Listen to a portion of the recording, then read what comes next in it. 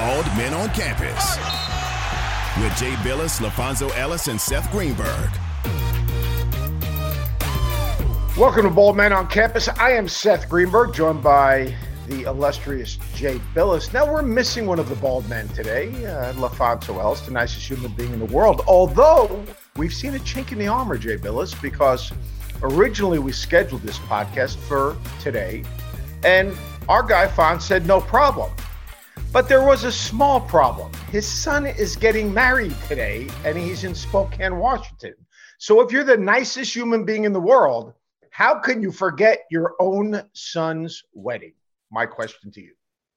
Well, I'd like to forget a lot about my son and daughter, frankly. I can understand when you're scheduling out something that you schedule over something like that. When you first brought this up, I thought, oh no, Fonz didn't forget to go to his son's wedding. So that's the main part. But I will tell you this, Seth, like speaking of children and forgetting and all that stuff, this is obviously the holiday period. And so one of the most fun things of this time for me is I get home from wherever I am and I look through the holiday cards that came. And so first of all, like, you know, my wife, Wendy and I, we like do a Final Four, and your Christmas card with your beautiful families in our Final Four is fantastic. But the reason I brought this up, well, there are two reasons. One, the picture we saw probably on Facebook or Instagram, whatever, of your granddaughter on Santa's lap is perhaps no coach has ever looked at an official like that after a horrible call that cost him a game. She's so pretty. Oh my God. I mean, she looked like she was going to tear something up, man. That was a great picture. And then I have a question for you. So your holiday card made our Final Four. We just sent ours out, and my kids, you know, your kids are of an adult age. My kids are 27 and 25. When do they get their own Christmas cards? Like, why are they still on the parents' Christmas cards? Oh, they have their own too. Yours have their own. And they all challenge their mom to get them out first. Okay. It's like it's a contest in the Greenberg house. Well, no, actually, Jackie G doesn't have one, but like Paige and Ella, it's Karen Greenberg basically ingrained on them is, you know, it's got to be out before Thanksgiving. So I mean, like it's a Greenberg family tradition. So yeah, the mean mug is everywhere. They've set that out, and by the way, that's why I've nicknamed Amelia Gizmo, because you have no idea. Like, she just walks up to people and looks at them like, "Oh, you talking to me?" Well, it is hilarious, absolutely fantastic. It's unbelievable. All right, getting into hoops. Fonz, have a great day. By the way, congratulations. You were in Nashville, and Tennessee was in Nashville. I guess Memphis was almost in Nashville, or they were in Nashville, and the game got canceled. All right. That happened to you a bunch of times last year. Not that many, actually. It happened a couple. Yeah. I think only once that happened, like right before the game. I might have had one cancel a day before, 2 days before. Right. But the only one that canceled right before was Oregon, UCLA. It was UCLA at Oregon, and it was because of the officials, not because of the teams. Yeah. Where do you think we're at?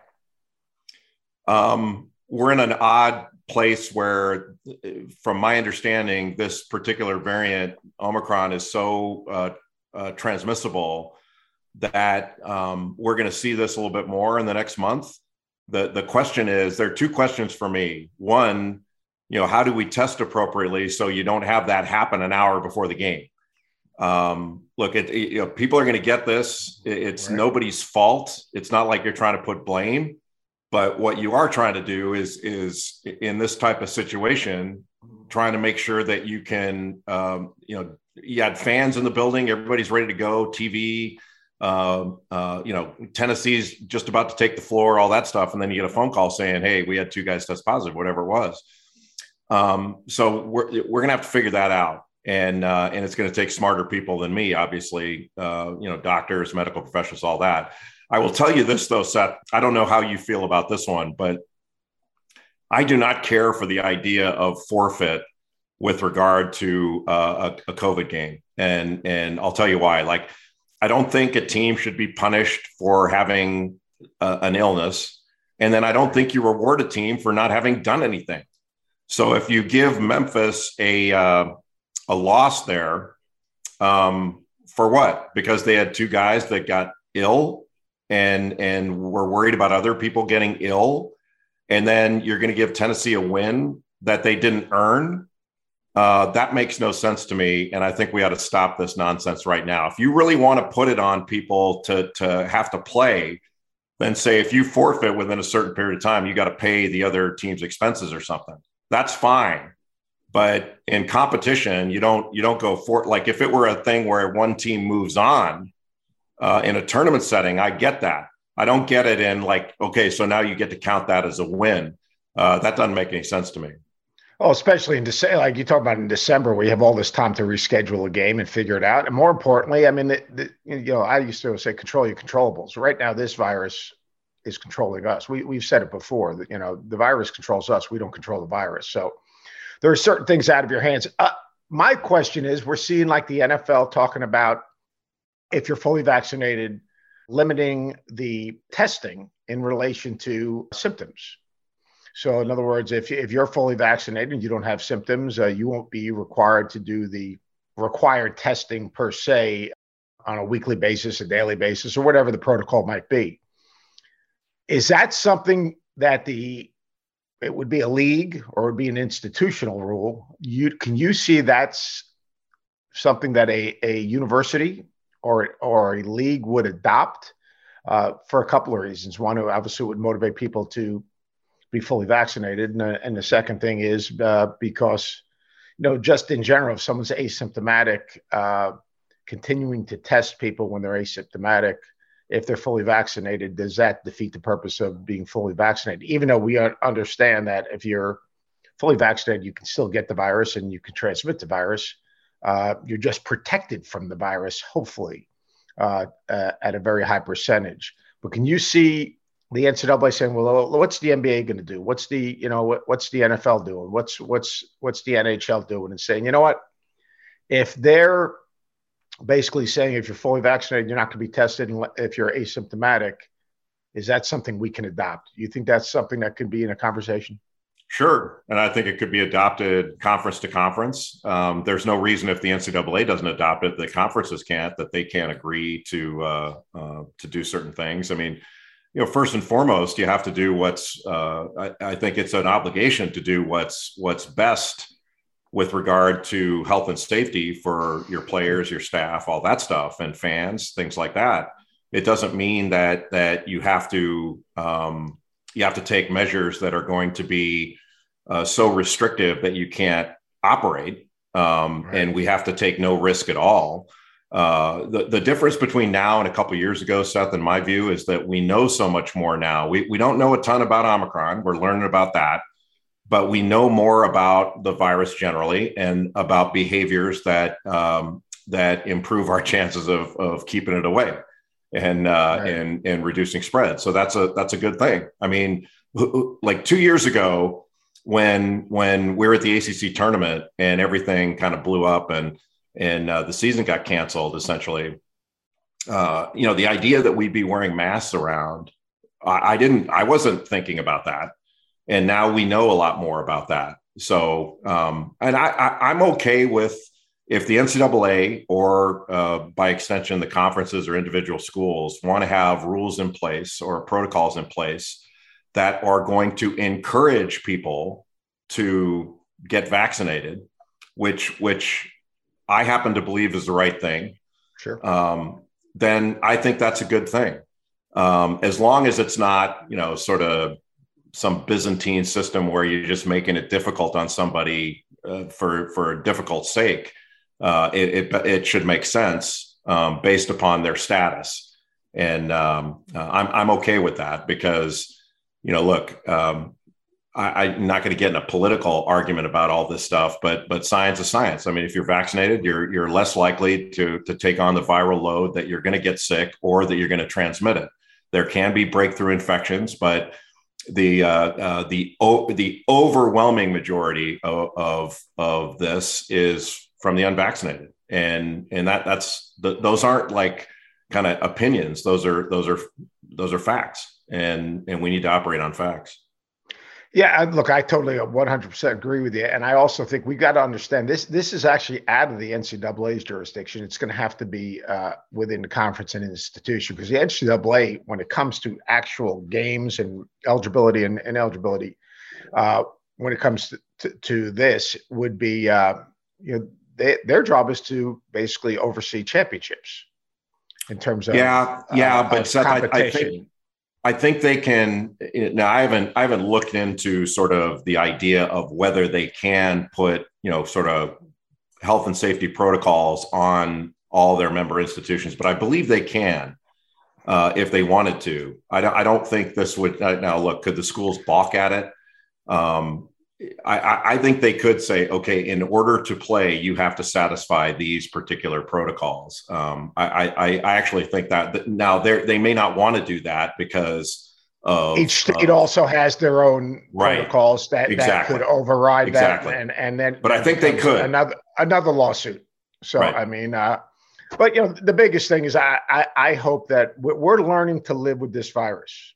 Part of the way to learn to live with the virus, obviously, is if you're vaccinated, you have a blanket of security that you feel better about, obviously, living your life in a manner in which we're accustomed to living our lives. So I just hope that we come up with something that is obviously safe and in the best welfare of all people involved.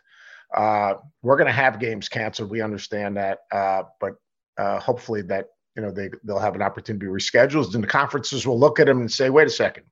These aren't forfeits. Like what is a forfeit? A forfeit shouldn't fit under the umbrella of someone basically getting a virus that you have no control over. So unless that's kind of the issue, like vaccine.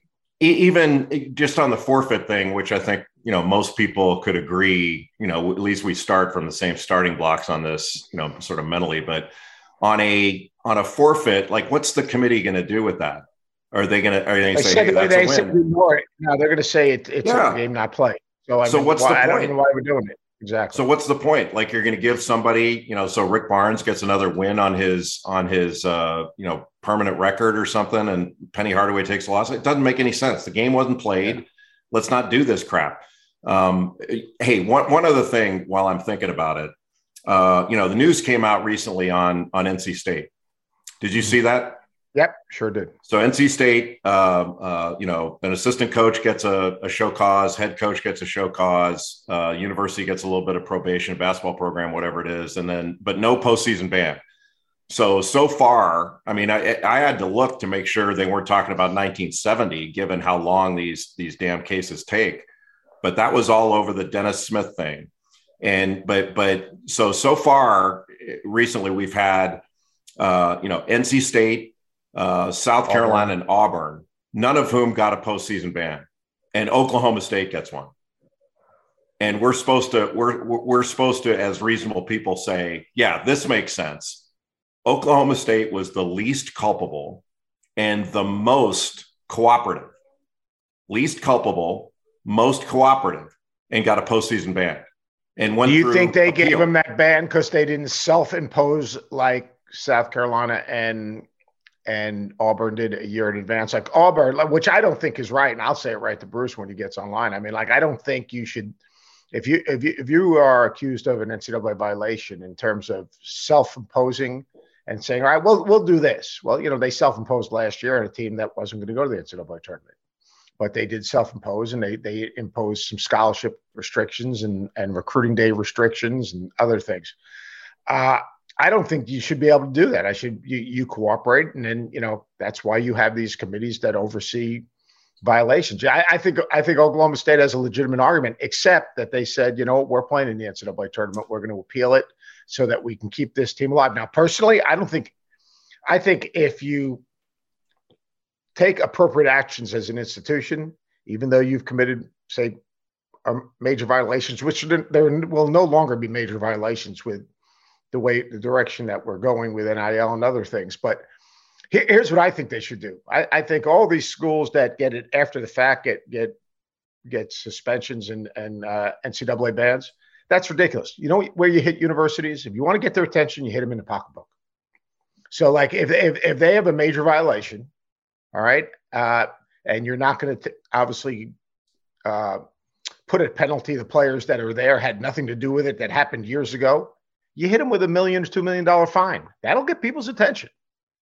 Yeah, that'll get people's attention. And to me, like a $5,000 fine, and I'm really happy for Kevin Keatts because he can move on and kind of hopefully now have a better opportunity to rebuild, because that whole idea of the independent investigation is hanging over all these programs. So so what we've seen, Oklahoma State gets a ban.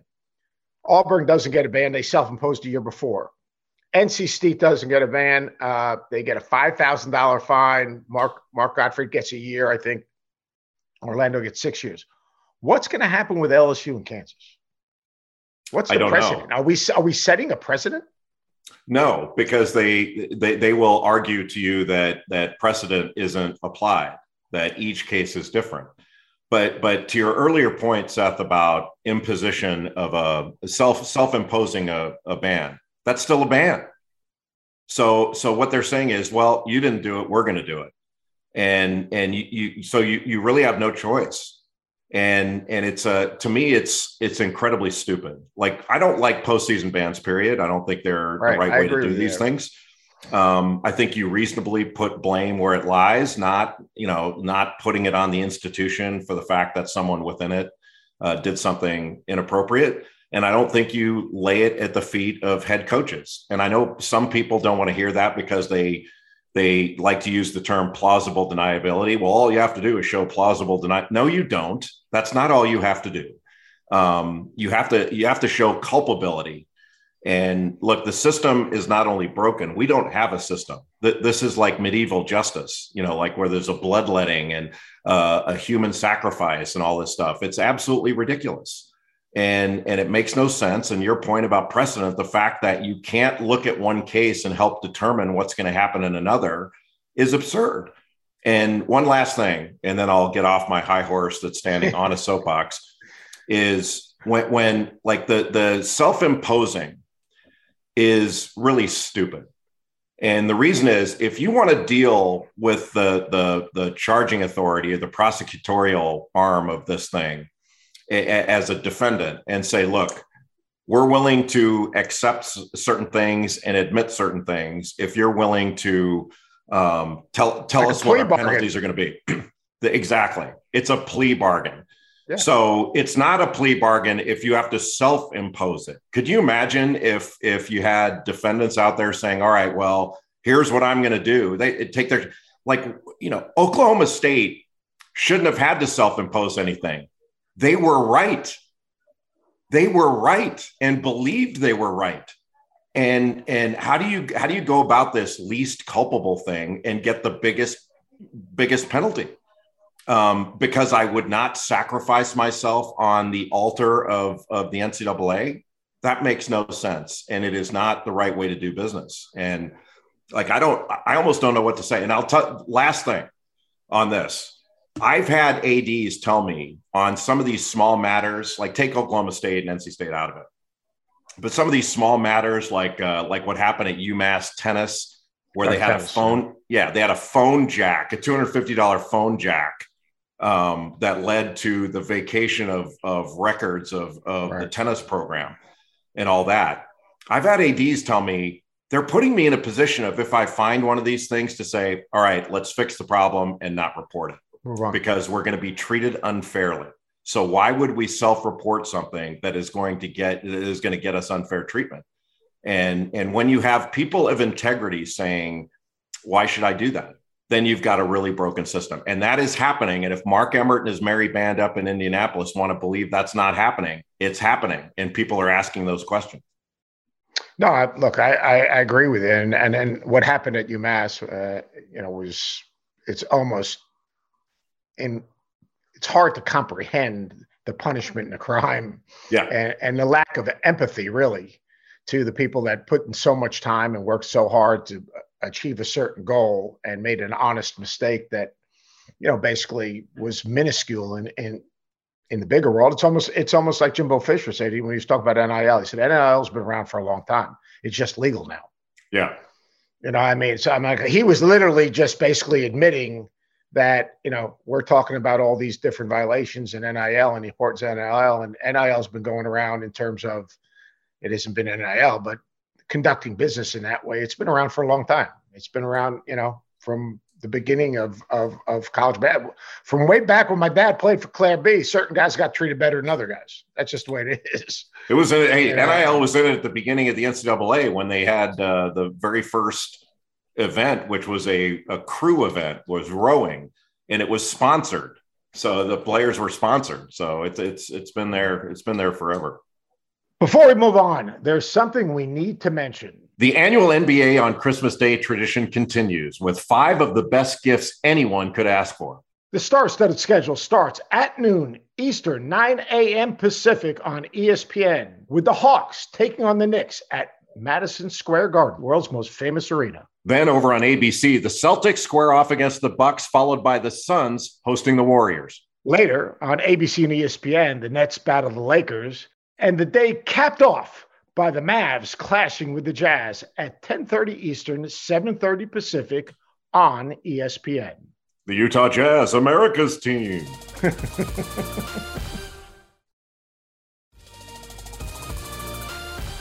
Wait a second. Speaking of sponsored, look at him. He's in his office. He looks all dapper. The great Bruce Pearl, head coach at Auburn's joining us. Hey, Coach Pearl, before we get into important stuff, well, semi-important stuff, let me ask you. You're watching your team. You have your 2 games in purgatory. What was it like? Was anyone allowed in the room? Did you ever throw anything at the TV? I mean, did you did you see something and just have an out-of-body experience? And were you sweating? Because we know you sweat a little bit during the course of a game. All of the above. All of the above. I just put yourself in my position, and you would have acted the same way. It was they probably should have had a camera on me just for the Christmas party. I mean, it was the same thing. It didn't act any different in front of the TV as if I was on the TV. So what's the difference? Hey, Seth, Bruce gets a lot of credit for being a great recruiter and a great talent evaluator, but I would beg to differ with that. Do you know who his first recruiting call was to? It was to you? Can you believe that? That's right. Whoa. Back in the Iowa days? No, Stanford. Oh, Stanford.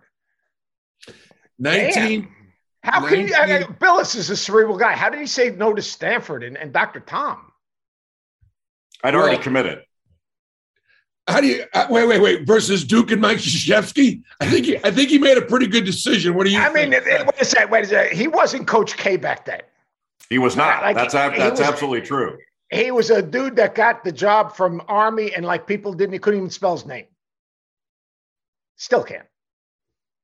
But Bruce with Dr. Tom, they come in. Dick DeBizo was the head coach at Stanford, who recruited me a little bit. And I took a visit to Stanford because my mother made me go there. She always wanted to have a kid go to Stanford. And after DeBizo got fired, Bruce Pearl called me on behalf of Stanford to see if I would be, because of the new regime coming in, if I would be interested in sort of changing my mind. And I said no thanks. I appreciate it, but can you believe that though? You would think he would have picked a better player to make his first phone call to. What a horrible He never saw you play. He's a great evaluator, but he never saw you play. He just read Don Mead. He read something from Don Mead. That was the end of it. Or Al Lewis. He got all of his information from Al Lewis.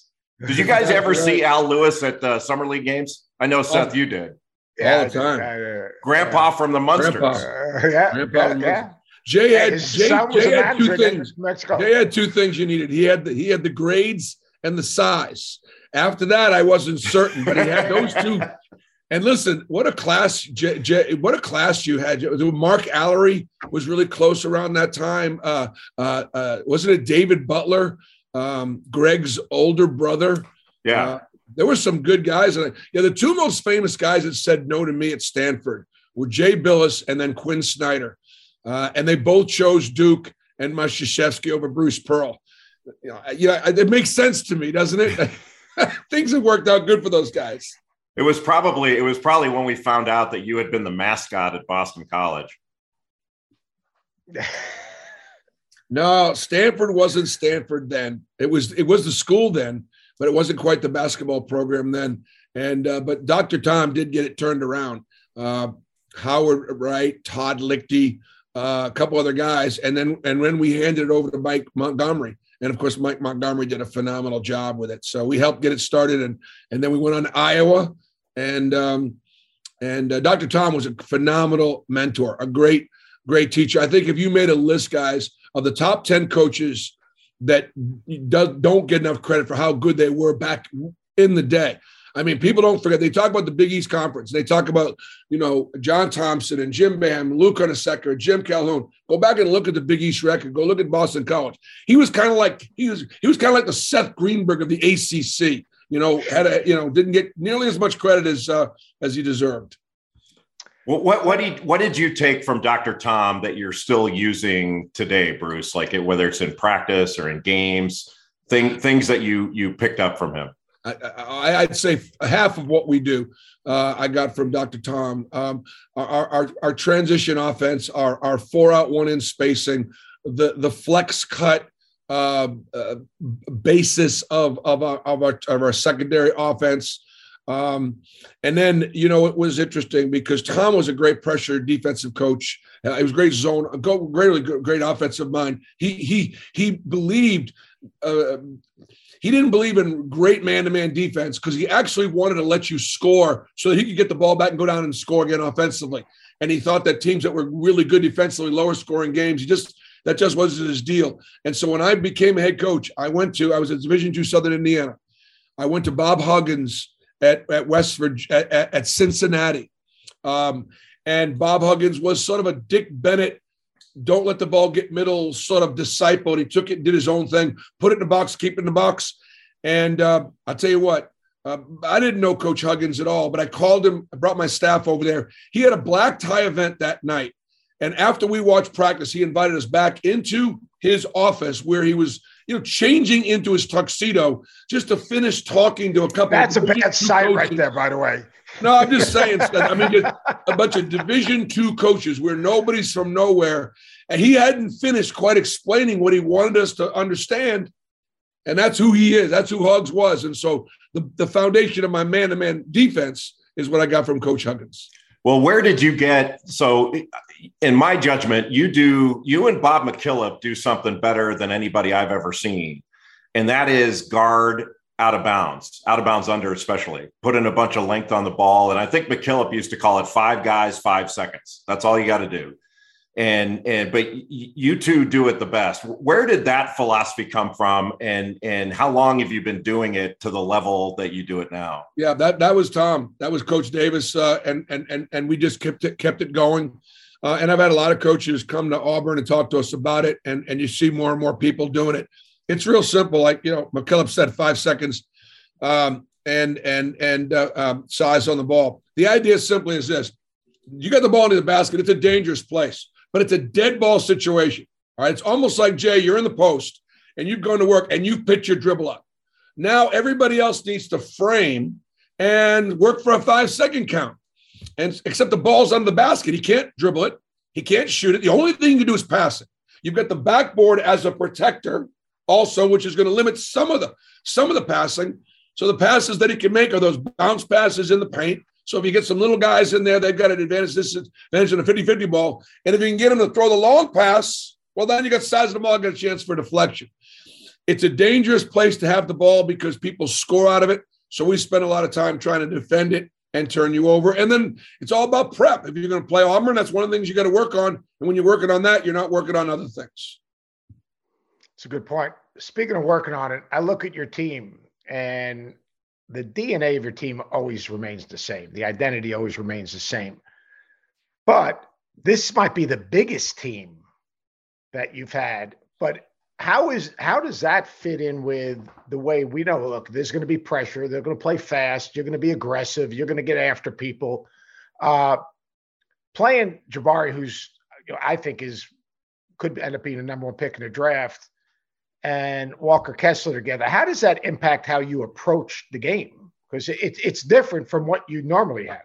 Yeah, it is. But if you let people run their stuff and you let them run their offense and get to spots on the floor they want to get to, they're going to get really, really good looks. And so we try to be as disruptive as we possibly can. And so the way it can break us down, then if you're going to extend, then we're going to take you off the bounce. Well, we're going to take us off the bounce, and you're going to be met at the rim with some size. And so we're challenging shots at the rim. What there needs to be is some rotations. When our bigs come over, how do you rotate and get to the backside rebound? You'll notice we got slapped on the boards against St. Louis. That's an issue for us. So when you break us down and help draws, your backside rebounding becomes compromised. We got to do a better job with all that. But the defensive philosophy still remains the same. We don't want to let you run your stuff. We want to try to turn you over. We want to try to create some offense, some defense. And guys, I'll tell you what, the game this year is more physical. They're allowing more physicality. I think it's been easier actually for the officials to call the game when they allow more contact and they don't call the little things. I think overall it's probably a good thing. But what it's done is it's made open shots really a premium. I mean, getting the ball inside is no longer a high percentage look. You're going to turn it over trying to get it in there. You're going to, your guy's going to, shoot 50% of the time when he gets it. He's going to get hit every time, and it doesn't get called. And so hunting open shots and taking open shots, even though you may think it's not a great shot, look, it's clean, it's open. You better shoot it because you might not get another one. The last time I looked, Bruce, your turnover margin was near 7. So you're forcing about 17 turnover. Only turned over about 10, if I remember right. Yeah. But your point on the rebounding. So when you're scrambling to the ball and you're making a rotation, is that something you think about throughout the season? Like, do we want to keep doing that stuff if it compromises rebounding, or because of the turnover difference, you're willing to accept that? Does that make sense? Yeah, it does. Got to accept it. And then, of course, your shot blockers have got to make decisions. I mean, you don't want to put 2 guys on the ball. That's the biggest thing. If he's turned the corner, he's beat, then you got to come over, and then there's got to be more than one rotation. You got to rotate, and I'd like for my other big to come in and get to the backside and rotate the guard out. Now, that just takes time. And when coaches get asked the question, I think probably when commentators or the public would hear this answer, they'd be like, yeah, right, that's coach talk. We are still teaching. We are still growing. We are still learning, and it happens throughout the season. My goodness gracious, we played 11 games. I've had Jabari Smith. I've had him for 11 games. How many games you play at Duke over your career, and how much did you benefit from all the experiences? So to teach that defensive rotation, it's got to be something that's going to involve, we're going to keep doing it because it's been pretty good. What are you doing? Like you guys are done with the finals. Obviously, holidays are here. You've probably got 6 weeks off. Hopefully, your team stays healthy. How do you approach those 4-6 weeks? You talk about always teaching. Is it film? Is it walkthrough? Is it live? Is it, because I know one thing, Dr. Tom, he didn't practice very long. When he got into the season, right, he cut his practices way back because he wanted to have his best effort during the game. So, but he had a tea time. What are you talking about? He had a tea time. Yeah, exactly. At Stanford, I'm sure he did. Not Iowa. He didn't have any tea times in Iowa. And that was before simulators like Billis has in his basement. So, I mean, how do you find that balance? Because you want your best effort in the game, yet you have such a young team, you've got to speed up the process. Yeah, in season when they're in school, the games come fast, and there's so very little time. You got to get to the next play. You got to get to the next game. And so oftentimes the preparation is so short and they're in class all day long. You're not doing nearly as much teaching. Now, from December, let's say 14th, the last day of finals, and we don't go back to school until the middle of January, we got those 4 weeks. We won't go longer in practice, but we'll have longer film sessions because they're just such great opportunities to teach. And look, the teams that grow throughout the season are the ones that are going to be playing at the end. That's the bottom line. And the teams that are willing to go ahead and get better and continue to examine themselves and continue to grow. So it's a long day, but now train like pros. You're a pro right now. You don't have to go to class. And so what are you doing with your stretching? What are you doing with your nutrition? What are you doing with your sleep? What are you doing with your individual workouts? And yes, less is more. The hardest working teams in the country are overtrained, and there are a lot of them. And they don't play well at the end of games, and they don't play well at the end of seasons because they're overtrained. Coaches have worked them too hard. Just one question on the film. Can you talk a little bit about how you watch film and whether you believe players need to learn how to watch film? Oh, film one, they got to stay awake. I mean, that's the one thing you got to learn. You got to learn to stay awake. That's important. And I probably watch too much film with the players, but they know that coming in. And that's a separator for us. We try to break things down and have clips of certain things to make certain teaching points. And look, when you do a scout and you scout an individual opponent's tendencies and you're spot on with those tendencies, that gives your players a level of confidence. All of a sudden, Jabari Smith says, holy cow, everything coach said that kid do, including what time he went to the bathroom. He was spot on. That gives Jabari confidence in other things that I may say. And so, little things like that. It is important for individual development. It's important for team development. And you guys have all the bells and whistles on your video now. I mean, like one, they can see it on their iPad, so you can send them all their own highlights that they can look at and see, and you can put, basically put different types of emojis or whatever else, on those. You can talk over it as well, right? I mean, you can do a lot of things with video that basically back in the day when you had a VHS and you were going tape to tape, you couldn't do. So you can keep their attention. Plus they watch music now. I mean, like I think young people are used to watching and basically absorbing and learning through video almost more than they are any other way of learning. Is that true? I mean, like, do you find that with your guys? We do. And you're right. They do have the equipment to be able to watch it on their phones and their iPads, and we're able to send them so they get as much as they want. And it's all very secure. They get it and we take it back so they don't have it very long. Because, in today's transfer world, I don't want everything going out to the next spot, right? You're going to worry about, what is it, intellectual integrity, or I don't know what you call it, what we don't want the Chinese to have. You got to hide it. So it's not like what we're doing is rocket science, but no, I mean, I think that you guys talked about culture and look, getting to play hard, getting to play together, and not worrying about their individual numbers like the last few guys that we've had that have gone one and done or been there a couple of years and developed. They were 13.7 rebound guys that played 27 minutes, but their teams won. And the scouts are smart. Like Jabari Smith's a great example. He's gone from wherever he's gone, top 10 to top 5, maybe top 3, whatever it is, because he just came to Auburn and impacted winning. He's taking good shots. He's not forcing bad shots. He's not trying to do too much. He doesn't look selfish. He makes the other guys better. He's been a great teammate. He sits in the front row of the women's basketball game. He goes to the Iron Bowl. He's experiencing college. Some of your greatest memories are from your few years in college. Some of your best friends to this day, lifelong friends, were guys you went to school with.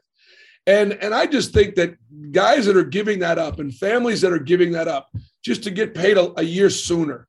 I just think, I've talked to a couple guys that have done that we recruited, and without naming names, and they all say, gosh, coach, I wish I'd have gone to college for a year. I wished I had that experience. Just the fun. They're kids. And shifting gears to COVID. I want to give the sports world some kudos and some credit because, we've tried to get through this virus as best we possibly can. Let me tell you something. Last year during a COVID year, Sharif Cooper and JT Thor came here as Sharif certainly as a McDonald's All-American who only got to play 12 games for me. JT played all season. He made unbelievable progress. Those kids went to class. Those kids went to school. And guess what? They got drafted. Life went on for those kids because we played a college basketball season. because we kept them in class. We try to find a way to deal with the virus as best we possibly could, as imperfect as we could. We stayed in school. Guys, I can't begin to tell you, the last year's transfer portal was insane. Half the reason was depression. These kids were quarantined. They were separated socially. We brought them their food, and we opened the door. We stuck it under like they were in jail for fear of what the virus could do and going to a restaurant and things like that. And if you talk to kids and then you trickle it down to high school kids who are even more vulnerable, trickle it down to middle school kids who are even more vulnerable, there's got to be a trade-off. We managed to keep them in school. We managed to have life be as normal as possible so they could get from this year to the next. And it's great that we're sort of back and these kids get to experience college. Right now, obviously, seeing games canceled. Are you doing anything different with your guys? Are you trying to stay as normal as possible, even with obviously some of the delays in the Omicron and the ability for that to transmit so easily? Yeah, you got to. We're learning to live with the virus. Is basically what we're doing. We're learning to live with the virus, like getting your team vaccinated, getting your team boosted, things of that nature. How difficult is it like that? For a coach, I mean, you have to address it with your team. You can't make them do anything. Right. How difficult a conversation is that with some of your team members? Yeah, it's difficult, but I've always been, let's put it on the table. Let's talk about it. Let's talk about it. When the whole national anthem thing was an issue, let's talk about it. There are protests going on and you have, young African-American athletes in professional sports, and they're all kneeling during the flag. And yet I'm at a college like Auburn, that is conservative and it is patriotic. Can we find a way to support the protest and draw attention to the fact that there are inequalities in this country? And can we do something about it? Or do we have to do it in the way of protesting our country? Can we find another way? Can we accomplish both? And so we were able to raise a lot of money for scholarships for students of color and have not as well served by the system. And we did that. We called it the Together We'll Wheel Scholarship Fund. We raised lots of money, and we're raising more money to bring more people that look like us or them to Auburn. That's, I think, something that's really positive. There was a trade-off there. So what's the trade-off with the virus? My team is vaccinated, but I didn't mandate it. But we educated, and we educated as best we could. Yes, we encouraged. And yes, when you were vaccinated, the testing protocols changed. And so the guys weren't having to get up twice a week at 7:00 in the morning. And the only reason why we tested them early was so that we could get the tests back early. And it became sort of a more of a convenience thing for some. Some had to overcome the fear, the historical fear, particularly our black players, because don't forget, Tuskegee, Alabama is 20 minutes from Auburn. Right? They know the history.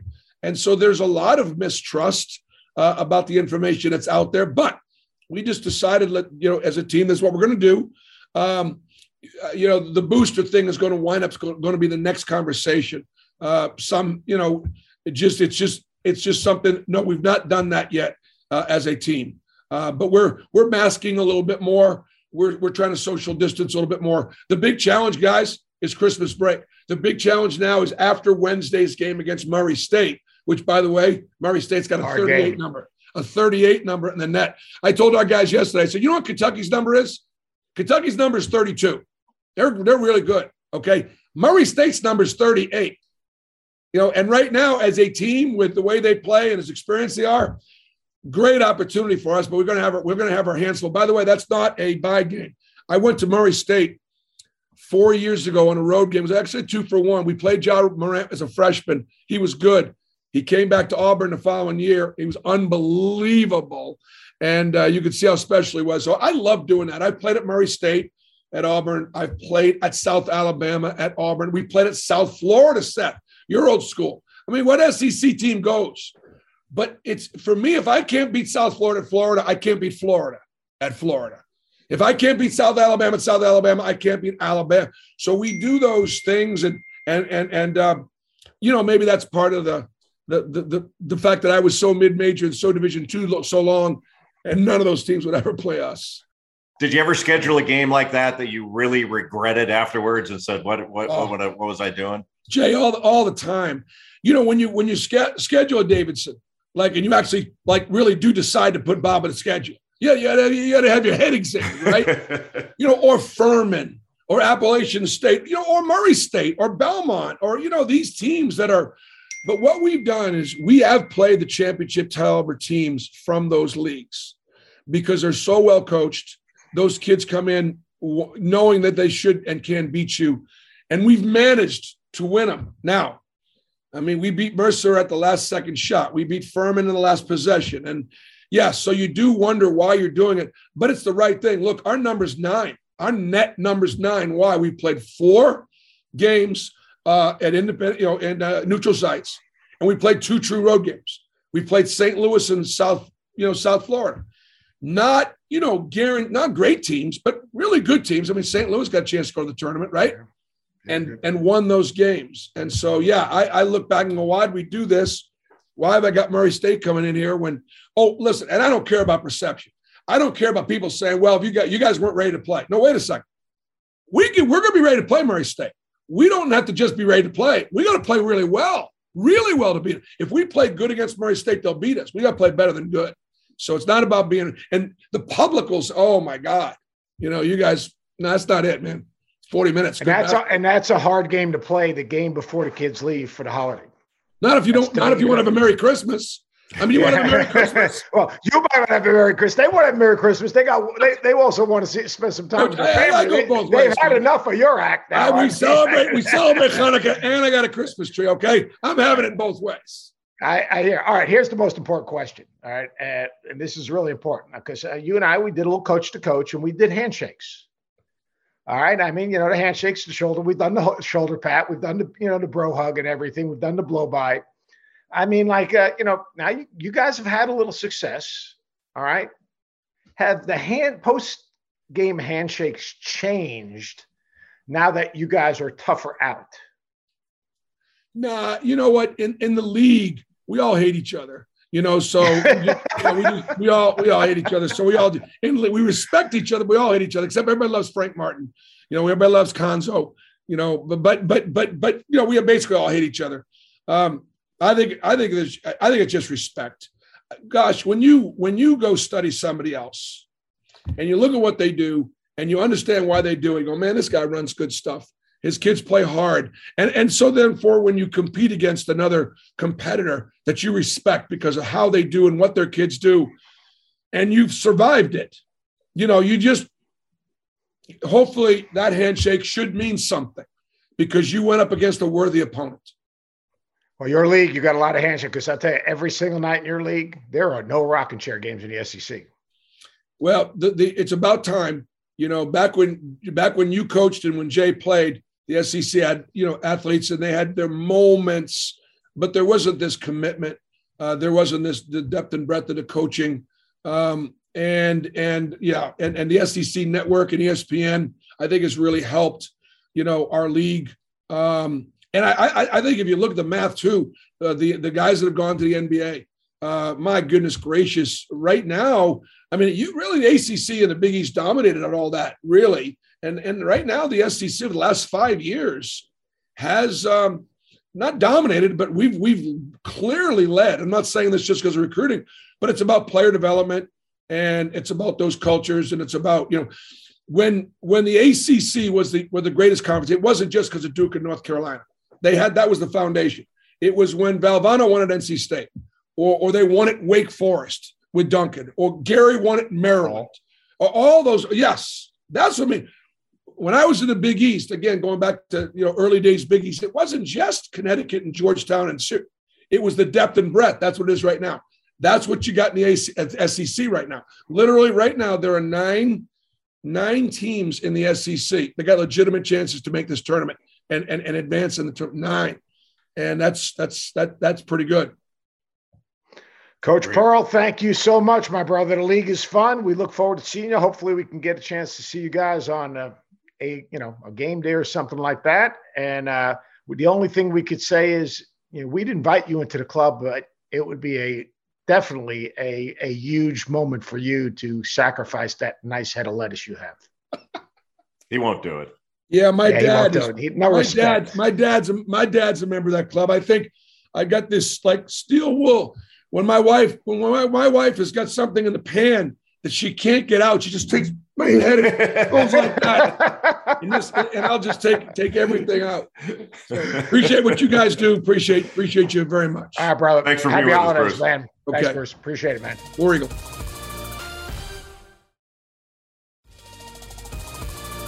Jay Bilas, it's the holiday season, so we're going to do a little, you got to go shopping. Are you going to shop for this team or you're not going to shop for this team? Are you shopping for Wake Forest? I mean, like, are you buying Wake Forest? Are you gonna go say, yeah, look at it, yeah, Wake Forest looks good. I think that would look good on me. Does Wake Forest look good on you? I would buy that because they are Wake Forest. It's a great advertisement for the positive nature of a transfer. So Alondas Williams transfers in from Oklahoma, where he averaged 7 points a game. He's averaging 21, and he's gone from being a bit player like I was to being a headliner and a star on a winning team. And so there are those kind of positives. So yeah, I'm buying Wake Forest. Do I think they're a second weekend team? Not sure about that, but I think they're in good shape to make the NCAA tournament. I agree with that. I think they might be the second best team in the ACC. You look at overall size, experience. I mean, you're talking 5 seniors. Mm-hmm. Like even a guy like Dallas Walton, transfer from Colorado. All those guys played for really good coaches too. Like he has his own former player, Williams. He's got obviously Alondas Williams, who played for Lon Kruger. He's got Walton, who played for Tad Boyle. Even what is it, Lavarisa, the kid from Indiana State, played for Greg Lansing. I mean, look, they get a good shot. They run good offense. They play with pretty good pace. I'm buying them also. I will go to the mall immediately following the podcast. LSU, again, 2 really good transfers. Tari Eason obviously is really good. Xavier Pinson really good. Complimenting Darius Day, who I'm a big Darius Day fan. Are you stopping by that window and saying, yeah, let me walk in there. I think I'm going to buy a little LSU because they were really defending as opposed to years past. They really guard, and I think that's still Wake Forest's only loss. They handle them pretty good at one of those tournaments. But I think Darius Day is an All-America caliber player. He'll be first team All-SEC. And when I don't know what it is, like I think I have them against Kentucky in early January. I don't know what it is about LSU that we seem, not you, but we seem surprised when they're really good. And man, that place is always loaded with talent around that area, and they wind up getting a fair amount of it and usually perform at a high level. So I like LSU. I think they've got a real chance. Yeah, it's interesting because years past they haven't guarded. They can really guard this year. I mean, like really, really guard. Last one, back to your roots. SC's in the top 10. We talked about UCLA. They haven't played in a while. They were shut down for COVID. Another team, a veteran team, 4th tallest team in college basketball. Another team that can really, really defend. A 6'9" point guard in Drew Peterson. You buying those guys? You going down Rodeo Drive or what? Yeah, I'm buying everything. You've given me 3 opportunities. I've bought them all, but you got money. You can't hide your money. They were 3 no-brainers. So when your point about my roots, like I grew up in Southern California, and I think you and I have talked about this, maybe even on this podcast. If I had wanted to stay in Southern California, I would have gone to USC and wouldn't have blinked. That to have that mafia behind you. That take care of their own, like USC is an awesome place, especially if you're going to stay in Southern California. But I always thought it was a sleeping giant and never took off that way. They had great years and all that stuff, but never like this. And Andy Enfield and his staff have done a great job of turning that into a consistent winner with consistent, outstanding players.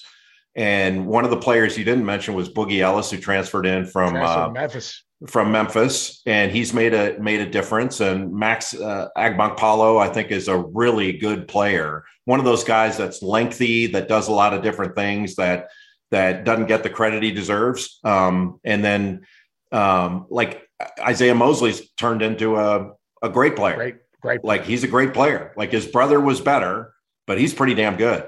And I think they've got a chance to challenge UCLA for the Pac-12 for the whole thing, and Arizona. Because I didn't think Arizona was going to be at the top of the league before this thing started, and they're legit, man. They are really, really good. So that league is going to be fun to watch at the top. Agbopola, he's interesting because he came in really skinny. He's like 6'9" guard. Yeah, he came in really skinny. Physically wasn't ready, and worked at it. He is a hybrid guard. I mean, like, he can guard anyone. He's got ridiculous length. He was a point guard in high school. He is a really interesting player. Right, last one. We don't have Kentucky and Louisville. We got Kentucky and Western Kentucky. I watched Western Kentucky against Louisville. 7-5 sharp. It's like it's got a little Nerf basketball in him also. He's like he and Zach Edey should play one-on-one. It should be pay for TV event. But Jamarius Hamilton, the transfer from Maryland. Sorry, Taylor, but he is playing at a high level. The McKnight kid, the point guard, is physically strong, gets in the lane. I know they lost to Buffalo. I know they lost some games early. I mean, I wrote them down now. I mean, early on, they lost to South Carolina. They lost to, I think it's Minnesota. They lost to Buffalo. I watched that team the other day, though. They're playing almost all zone with Sharp in the middle. They've got really good length. They've got a really good toughness about them. And then, Cameron Justice. I mean, there's justice because that dude is like a fifth-year guy, and he makes every freaking shot. Western Kentucky versus Kentucky. Obviously, they're raising money also for the Red Cross. But what do you think of Western Kentucky as a team and that game? I think if Western Kentucky were playing Kentucky on December 11th, they'd have a good chance to win. But they're playing them now after Kentucky took that loss at Notre Dame. And that's why Seth sort of playing better teams and all that. I still don't think Kentucky should have lost at Notre Dame. I think they're better, but they did. But that was the first game they played in 8 games that they were playing somebody that could beat them. I like the teams they played before could not beat them no matter what. And I know Cal won't agree with that, but I think it's true. And now, after they got smacked at Notre Dame, I think a little dose of reality is always good for anybody. And it doesn't matter whether you're a kid or an NBA player or playing the NFL or whatever. That's good. And taking a loss isn't such a bad thing if it focuses you on what you need to do to avoid that in the future, to get better, all that stuff. It was like Bruce Pearl's point about playing Murray State. What Murray State really does for them is, playing a team that's going to win their league instead of playing some bye game that you're going to win by 100, is it simulates what you're going to get in the first round of the NCAA tournament. And this does the same thing for Kentucky. And the fact that they have to deal with, they're going to, as soon as they play the game, they get their break and all that stuff. So there's a lot of things they have to deal with in order to perform at a high level. I think that's a good thing. I think they'll do it because they look like a different team the last couple games against Carolina and all that. That was not the team that was in South Bend.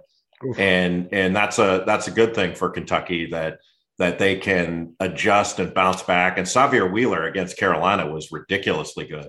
What do you have? 27 points, 10 assists, all that, 1 turnover. 25, 9, 4 steals. Absurd. Actually wasn't afraid. Like, he came off those screens instead of thinking, shouldn't I? He just hit a spot and elevated, got to the rim at basically anytime he wanted to. And I just thought their ball movement had a greater purpose. The one guy I'd like to see Kentucky, I think Kellen Grady, I'm not saying be selfish, but he's got to be more shot ready because, you put him on a 2-side with Oscar Tshiebwe and that thing goes in and it comes back out. He's got to be ready to just jump up because he's one guy. They're not really going to scrape on as far. If they do scrape on him, the ball's going to come back out to him. I mean, he's got to find a way to get where his shots are coming from because, when he shoots it, I know the ball comes out a little sideways sometimes, but that damn thing looks good going in. Well, he's a player. And to your point, if he takes a good shot, which he does, he takes good shots, but you're saying he needs to work to get more of those good shots. More of those good players get good shots. Like if you're a really good player, that like people say, well, hey, you got 20, like a really good player finds a way to get open. Right. But my point on that is if he takes a good shot and misses it, look who he's got to go get it. Yeah. And that's why for them to turn the ball over, you turn the ball over, as you know better than anybody. One, you don't get a shot, so you don't get a chance for an offensive rebound, and you don't give yourself a chance to get fouled. And that's what Kentucky does pretty well. And they need to get fouled more. I think need to get into the paint more to give themselves a chance to get fouled more often. So to catch it to shoot, like Jay Wright at Villanova says all the time, don't catch ready to shoot, catch it to shoot and make somebody take the shot away from you.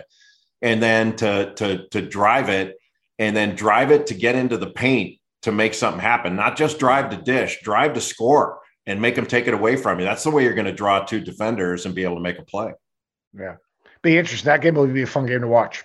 I think that Western Kentucky, and see if Kentucky, look, they're going to play against zones, and that's a big, long athletic zone that Western Kentucky plays with a guy in the middle that, I think he gets him in foul trouble because I think he gets real physical and gets through his body. And I was impressed with Sheba. That move he made on the left block the other day where he looked to shoot the jump hook and then reverse to the other side. Yeah. And then knock down 2 foul line jumpers like he expected to make them. I mean, like with a pretty nice release. I mean, he's changing their team. It'll be interesting to see how much some other guys can Collins eventually play. Can Bryce Hopkins eventually play? I mean, as they build a chemistry, Davion Mitchell, Mintz is gonna play. Mintz, I mean, he's gonna make shots. So it'll be fun to watch that team in that league where if you can't guard the ball and if you can't move the ball and compete offensively, I mean, the SEC top to bottom, I mean, you're going to have to play really well to win a game in that league. It's a good league. I mean, that and the I mean, I know the Big East is having a great year. I mean, Creighton Big just 12 took apart. And the Big 12, like the Big 12 will get the highest percentage of teams because there are only 10, as you know, in the Big 12. They'll get the highest percentage of teams in the NCAA tournament. But then I think the SEC will probably be next as far as how many teams they get. But like the Big East, not to get too far off topic on this, but the Big East, the more I watch that, like I love Xavier. I mean, Xavier's really good. And then really Creighton, watching them take like Ryan Hawkins, that dude transferred in from like Southeast Missouri State or something like a Division II or Division III. That dude's a baller. And they just crushed them. I was really surprised at that. Not surprised Creighton won because Omaha's a tough place to play and Villanova's lost there before. But the way they took them apart was really impressive. Yeah, the Big East is, I agree. And Big 12, 7 teams in the top 27 in defensive efficiency, the Big 12. Wow. That's crazy. So they're going to ruin their reputation. Yeah. Everyone have a wonderful holiday season. Taylor, Sarah, thank you very much for all your hard work. Have a great holidays with your family.